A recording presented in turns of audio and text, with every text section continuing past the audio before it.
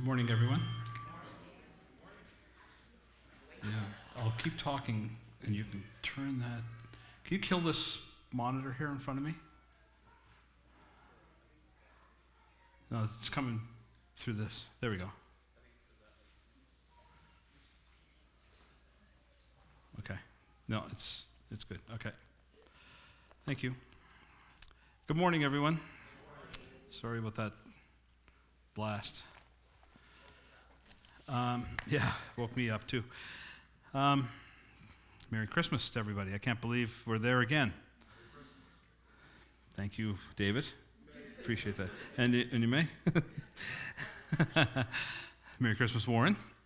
I'm going to pick you off one by one. So Merry Christmas, everyone. Thank you. All right. Let's have a word of prayer. Father, thank you this morning for this time to sing these songs to bring glory to God in the highest. And we thank you for your Son, the Lord Jesus Christ. And this time of year when we sing of his coming to this earth as a baby in a manger to grow up to be a man, to die for our sins, and to be our Savior. What a deliverance you have given us. We thank you. In his name, amen. Last Monday was a pretty historic day. Now, does anybody remember what happened December 17th, 1903? Very, very significant. In fact, John Wells would not be able to do his job if this did not happen. Yes? The Wright brothers. Yes. I thought he was going to say the invention of the hardwood floor, but no. Yes, it was the Wright brothers. The Wright brothers, they're from Dayton, Ohio. They went down to Kitty Hawk, to this kind of sand dunes down there, and they got this little thing they called the lighter than air aircraft. And so it was 115 years ago, last Monday, and they flew for 12 seconds, 120 feet. Now think of that, and that's not a long time ago. When you think about that, 115 years ago, man flew 120 feet in 12 seconds. We've been to the moon. Yes, we have. We've been to the moon. we have been to the moon and back. We have flown spaceships and satellites that have exited our solar system. I marvel every night. I could sit out in my yard on a clear night and watch the planes go over every single night and just be fascinated, thinking, there's 300 people just flying right up over top of me right now in that plane. Oh, well, here comes another one. There's probably 1,000 people at a time just flying right over my house going to Europe. It's an amazing thing. So when the Wright brothers flew, they sent a text to their sister back home in Ohio. It was called a telegraph back then, but it was a text. That was the fastest way to communicate back then. They didn't have a smartphone. They went to an office, probably Western Union, and they said, we need to send to Catherine, we need to send her a text. Okay, what do you want to say? Good flight, or we flew, we'll be home for Christmas. She went down to the editor. Now, this is a story I read this past week. She went down to the editor of the newspaper, and he said, hi, Catherine, how are you? Good. How are the boys? Good. Look, here's the telegraph I got from them. They actually flew their airplane. And he looks at it and he says, oh, that's nice. The boys will be home for Christmas. So the headline in the paper came out, Wright brothers will be home for Christmas. He missed the whole point. He missed the big news. And here we are at Christmas, and I often wonder every time we come to Christmas, how many people miss the big news of Christmas? How many people miss it? How many people overlook the real meaning of Christmas? How many people overlook what the biggest news of all time is? We've commercialized it. We have Santa. We have shopping. We have office parties. We have lights on our trees. We have lights on our house. We have all kinds of stuff. And that's all good. I have them on my house. I have a tree in my house. I have Santa, or the tree in my house that one of our kids made. And I went shopping and all of this stuff. I did all that. It's all fun stuff. But we don't want to miss the big news at Christmas, the biggest news ever. The news Oh, yeah, good. I can still use this because I was going to say, if I have to mouse this, that's not going to be really good for Unime when he's over here. Right? So here's the greatest event in all history. And I took a page out of Ime's book last week and I put it in the NLT as well. It says, "But when the fullness of time came, God sent forth his Son, born of a woman, born under the law, that he might redeem those who were under the law, that we might receive the adoption as sons." I'll read it in the NLT. "But when the right time came, God sent his Son, born of a woman, subject to the law. God sent him to buy freedom for us who were slaves to the law so that he could adopt us as his very own children." That is the greatest news in history. There is no greater news than that. I know, I remember watching people go and walking on the moon, and I thought, this is the greatest thing ever in history. It's not. That pales in comparison to this. God sent forth his Son. You know, Jesus Christ has had huge influence in this world. No one, not one single person has influenced this world like Jesus Christ has. There were other teachers, great teachers in this world, and Jesus Christ was a great teacher, but he was a savior. That's why he came. Not just to teach, but to save the world from its sin. Aristotle taught for 40 years. Plato, considered a great teacher by some, 50 years. Socrates taught for 40 years. Jesus Christ taught for 3.5 years. Yet, now, this is really old data, okay? So when I mention the word encyclopedia, you're looking at me going, what? But we do still have encyclopedias at our house. They're sitting there. I think we still have them. I don't know. Maybe they're gone. But that's the way we used to get our information. So the Encyclopedia Britannica, which is like the queen of encyclopedias, okay? It dedicates on their article on Jesus Christ 20,000 words. That is more than Aristotle, Alexander the Great, Buddha, Caesar, Cicero, Confucius, and the Prophet Muhammad all put together.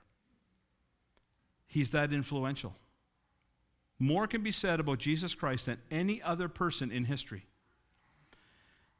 Someone once said that Christmas is the time when you think about the time when God came down the stairs of heaven with a baby in his arms. But here's the real story. Christmas is the time when God came down the stairs of heaven with a Savior in his arms. It's not about a baby, it's about a Savior. He sent his Son to save us. Now, I have 3 points that I'm going to look at this morning. We'll get to it. I had 2 the other night, and Nime told me I have to have 3. So these aren't the 3 points, but there's 3 points within some of these points. You see, when Jesus Christ came, it was the perfect time. It says, and when the fullness of time came, at just the perfect time, it says God sent forth his Son, born of a woman, born under the law. Why is it the perfect time? Well, spiritually, it was the perfect time. There was a hunger in this world. You see, people observed Jewish monotheism, and they said, there's something about that's drawing us, because the rule of Rome was over the whole world. And they had many, many gods. But they were a cruel empire. And people were under the cruelty of the Roman Empire. And they're saying, well, wait a minute now. We're praying to all of these gods. Jupiter, Mars, and so on, and so on, and so on. And all of these gods. And they're not delivering us. Is there a God? Is there hope? Is there a God out there? So spiritually, it's the right time, the perfect time. Culturally, since the Tower of Babel, there had not been one universal language. Latin was the written language. Greek was the spoken language at the time. There was one language in which to communicate the gospel, Greek. Politically, this time was called Pax Romana, which is, it sounds like a good pasta dish actually, but it's not. It's what it is peace from Rome. This is the first time in history that there was no big military war going on somewhere. It was as cruel as the Romans were. They just had everybody under their iron rule, but it was peaceful. There was no war going on. So what the Romans could do with all of their resources and all of their people was build roads. In fact, I was reading that they built, in 200 years, when there was no military conflict, they built 400,000 kilometers of roads and 80,000 kilometers of paved roads. What's that got to do with the fullness of time, the right time? How easy is it to spread the gospel when there's roads, to go to all the populated world? You see, God's time is the right time. God's on a timetable, and he's always on time. He never misses a moment. God never says, I'm going to do something, and says, oh, forgot about that. How many times do I do that? All the time. Oh, I forgot about that. Oh, right, I'm supposed to be there. Oh, I can't believe it. And then you race around in the car and you try to get there. Or you miss a phone call or whatever. God doesn't miss phone calls. God doesn't miss time at all. God's perfectly and always on time, in perfect time. You see, God's time is always the right time. He lives in eternity. He's outside of our time and space that we're confined to. And in Ecclesiastes chapter 3, it says, to everything there is a season, a time, and a purpose for everything under heaven. So this is the perfect time. And in this perfect time, we read he sent a perfect person. He sent his son. It says, when the fullness of time, God sent forth his son. Now, it says that he sent his son. It didn't say he caused a son to be born. He sent his son. His son was with him. This implies that Jesus Christ was sent out, that he had a pre-existence before coming to this earth. The word that's used there is ex apostello, if I said that right. I'm not Greek, so I'll have to check that with my Greek friends. It means to send out or commission. You see right in the middle of that, you see the word apostle. Apostles were ones that were sent out. So Jesus Christ was sent out or commissioned from heaven with a task to do. You know, Jesus Christ existed with God from eternity. He's the only one who has ever lived before he was born. He's the only one that could have an existence before he came to this earth. You know, there's a few verses that we read in John chapter 17, verse 24. He prays to the Father. He says, Father, restore unto me the glory that I had with you before the world was. Jesus Christ existed in eternity, in the past. Isaiah predicted unto us a child is born, but a son is given. Not a son is born, a son is given. The Son of God was given by God. He pre-existed with God. Jesus said in John chapter 8, verse 42, I proceeded forth and came from God. He sent me. I have come down from heaven, he says in John 6:38. Jesus Christ, the one and only God, sent by God, God sent his son. Now, you know, you think about it and think, well, could somebody else have done this? Could somebody else have done this job? No.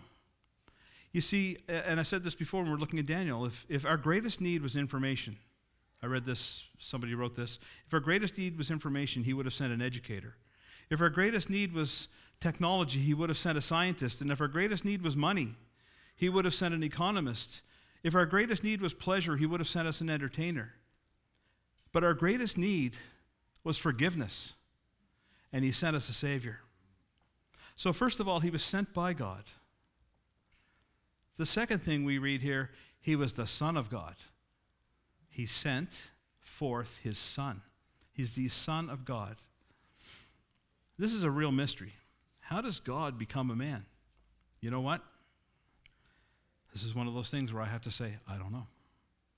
It's hard to explain this. It's hard to explain how God could come and become a man, be confined to all the things that men are confined to, yet still be God. Paul wrote to Timothy, he said, great is the mystery of godliness. God was manifested in the flesh, 1 Timothy 3:16. Great is the mystery of godliness. It's a great and unexplainable mystery to us, but God did it. God had to do it if we were to be saved. Now, see, the term Son of God, when you see that in the singular in the Bible, it implies deity. It implies that not only is he from God, but he is God. He is God. I have two sons, and one of them's here, the Montreal Canadiens fan, and the good one isn't here with us today. But I have two sons. But you know what's interesting about my sons is they're my sons. They're from me. And they share my nature in a lot of ways. They're different. They're different from me. In fact, I was reminded recently that when my son Sam worked with me at my job for a while, this is back a few years ago, and somebody came in and said, "Not hard to tell you two are father and son." I said, "Why is that?" "You butter your toast the same." I said, "What? You both butter your toast the same?" "Well, how do people butter their toast? We just put it on the top and spread it around with a knife." But no, the way we do it is exactly the same. So my children share my nature. There are things about me that they're like that. I can see my peaceful way being shared with one of them, and then my being the other one. But you pass on some of your nature. So the implication of that is God's Son is the exact same nature as God. He has the same nature as his Father, and he is God. They are both deity. Even Jesus' enemies knew that. In John chapter 5, verse 18, they had a real problem with Jesus. They said because he's making himself to be God. He claims to be God. This is the unique Son of God, Jesus Christ. He never became God, he was God. Now, when the incarnation, what happened was Jesus, who is God, the Son of God, he takes this position. He submits himself to the Father. It says in Philippians, it says he didn't think it was robbery to be equal with God. He understood that he is still God. But he came as a human being. He submitted himself to the will of the Father. And in the first chapter of John, I've put these verses up for you to read. In the first chapter of John, it really pulls all this together. It says, John chapter 1, verse 1, it says, "In the beginning was the Word, and the Word was with God, and the Word was God." When you see the Word, it's Jesus Christ it's speaking of. And the Word, Jesus Christ, the Word became flesh and dwelled among us. And we saw his glory as the only begotten of the Father, full of grace and truth. No one has seen God at any time. The only begotten God who is in the bosom of his Father, he has explained him to us. So when you see Jesus Christ, you have seen God. He never became God. He was God from before he was born. And then this time comes when an angel comes to Mary and says, "Oh, Mary, by the way, you are going to have a child. You're going to have a baby." How can this be? I've never had relations with my fiance. I mean, Joseph and I have never had relations. How can I have a baby? I mean, we plan to have children. No. This one's going to be born of you is going to be the Son of God. What? How's that going to work? And then it's explained that the Holy Spirit will come upon Mary and she will conceive a child. There is no man involved. There's no father, but there's a mother. And the Holy Spirit came upon Mary, and she bore in her womb for 9 months and then gave birth to a child who is the Son of God. It's an amazing, amazing thing.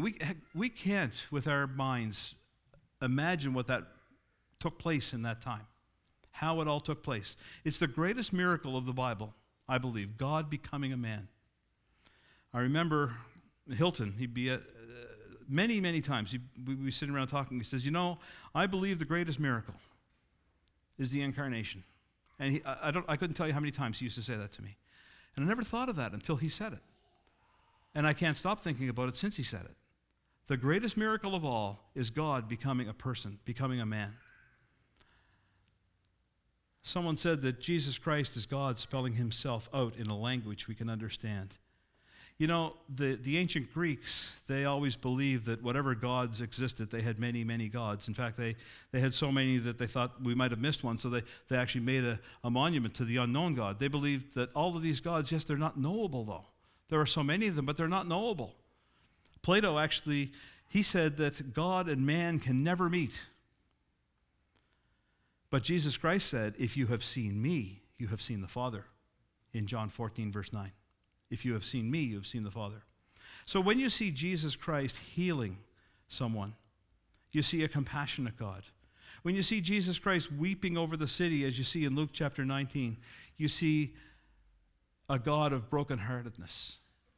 When you see Jesus teaching a crowd, you see a God who's concerned that people know the truth. When you see Jesus dying on a cross, you see a determined God, determined to do something about the sin problem that has plagued this whole world. We have a God that feels our pain. We have a God in Jesus Christ who has experienced our pain, who has gone through everything we have gone through in this life. We have a God who has compassion, who has love, who has concern for us. We have a God who is so concerned for us that he sent his Son, it says, sent forth his Son to die for us, to save us from our greatest problem, which was our sin. Finally, he was sent by God. He was the Son of God. And we read here, he was surrendered to God. But when the fullness of time came, God sent forth his Son to be born of a woman under the law, it says, under the law, that he might redeem those who were under the law, that we might receive the adoption as sons or as his children. He was born under the law. This emphasizes the humanity of Jesus Christ. He was confined as God, even confined to a womb of his mother. In order to be your Savior, he had to be both God and man. He had to be God for the sacrifice to have any infinite value. If he was just a man, it wouldn't have infinite value to you. Secondly, he had to be a man in order to be a substitute for another man, to die for another. He had to be a man. He was born of a woman, not of a man. He was born under the law. So under the law means he was a Jewish man. He went through all of the rituals and all of the programs of the Jewish people of that day. He would have been circumcised and dedicated in the temple. He would have been raised reading the Torah and the Tanakh. He would have been raised in a home that prayed to God of Israel. He would have attended synagogue services as a boy. He would have been responsible to obey God's law, and he did it perfectly, the only one who ever did it perfectly. He was surrendered 100% to God. So I have something in closing here. God sent his Son, a Savior. He didn't send us a Santa Claus. He sent his Son. So I want you to consider your life at Christmas, right now. I did that.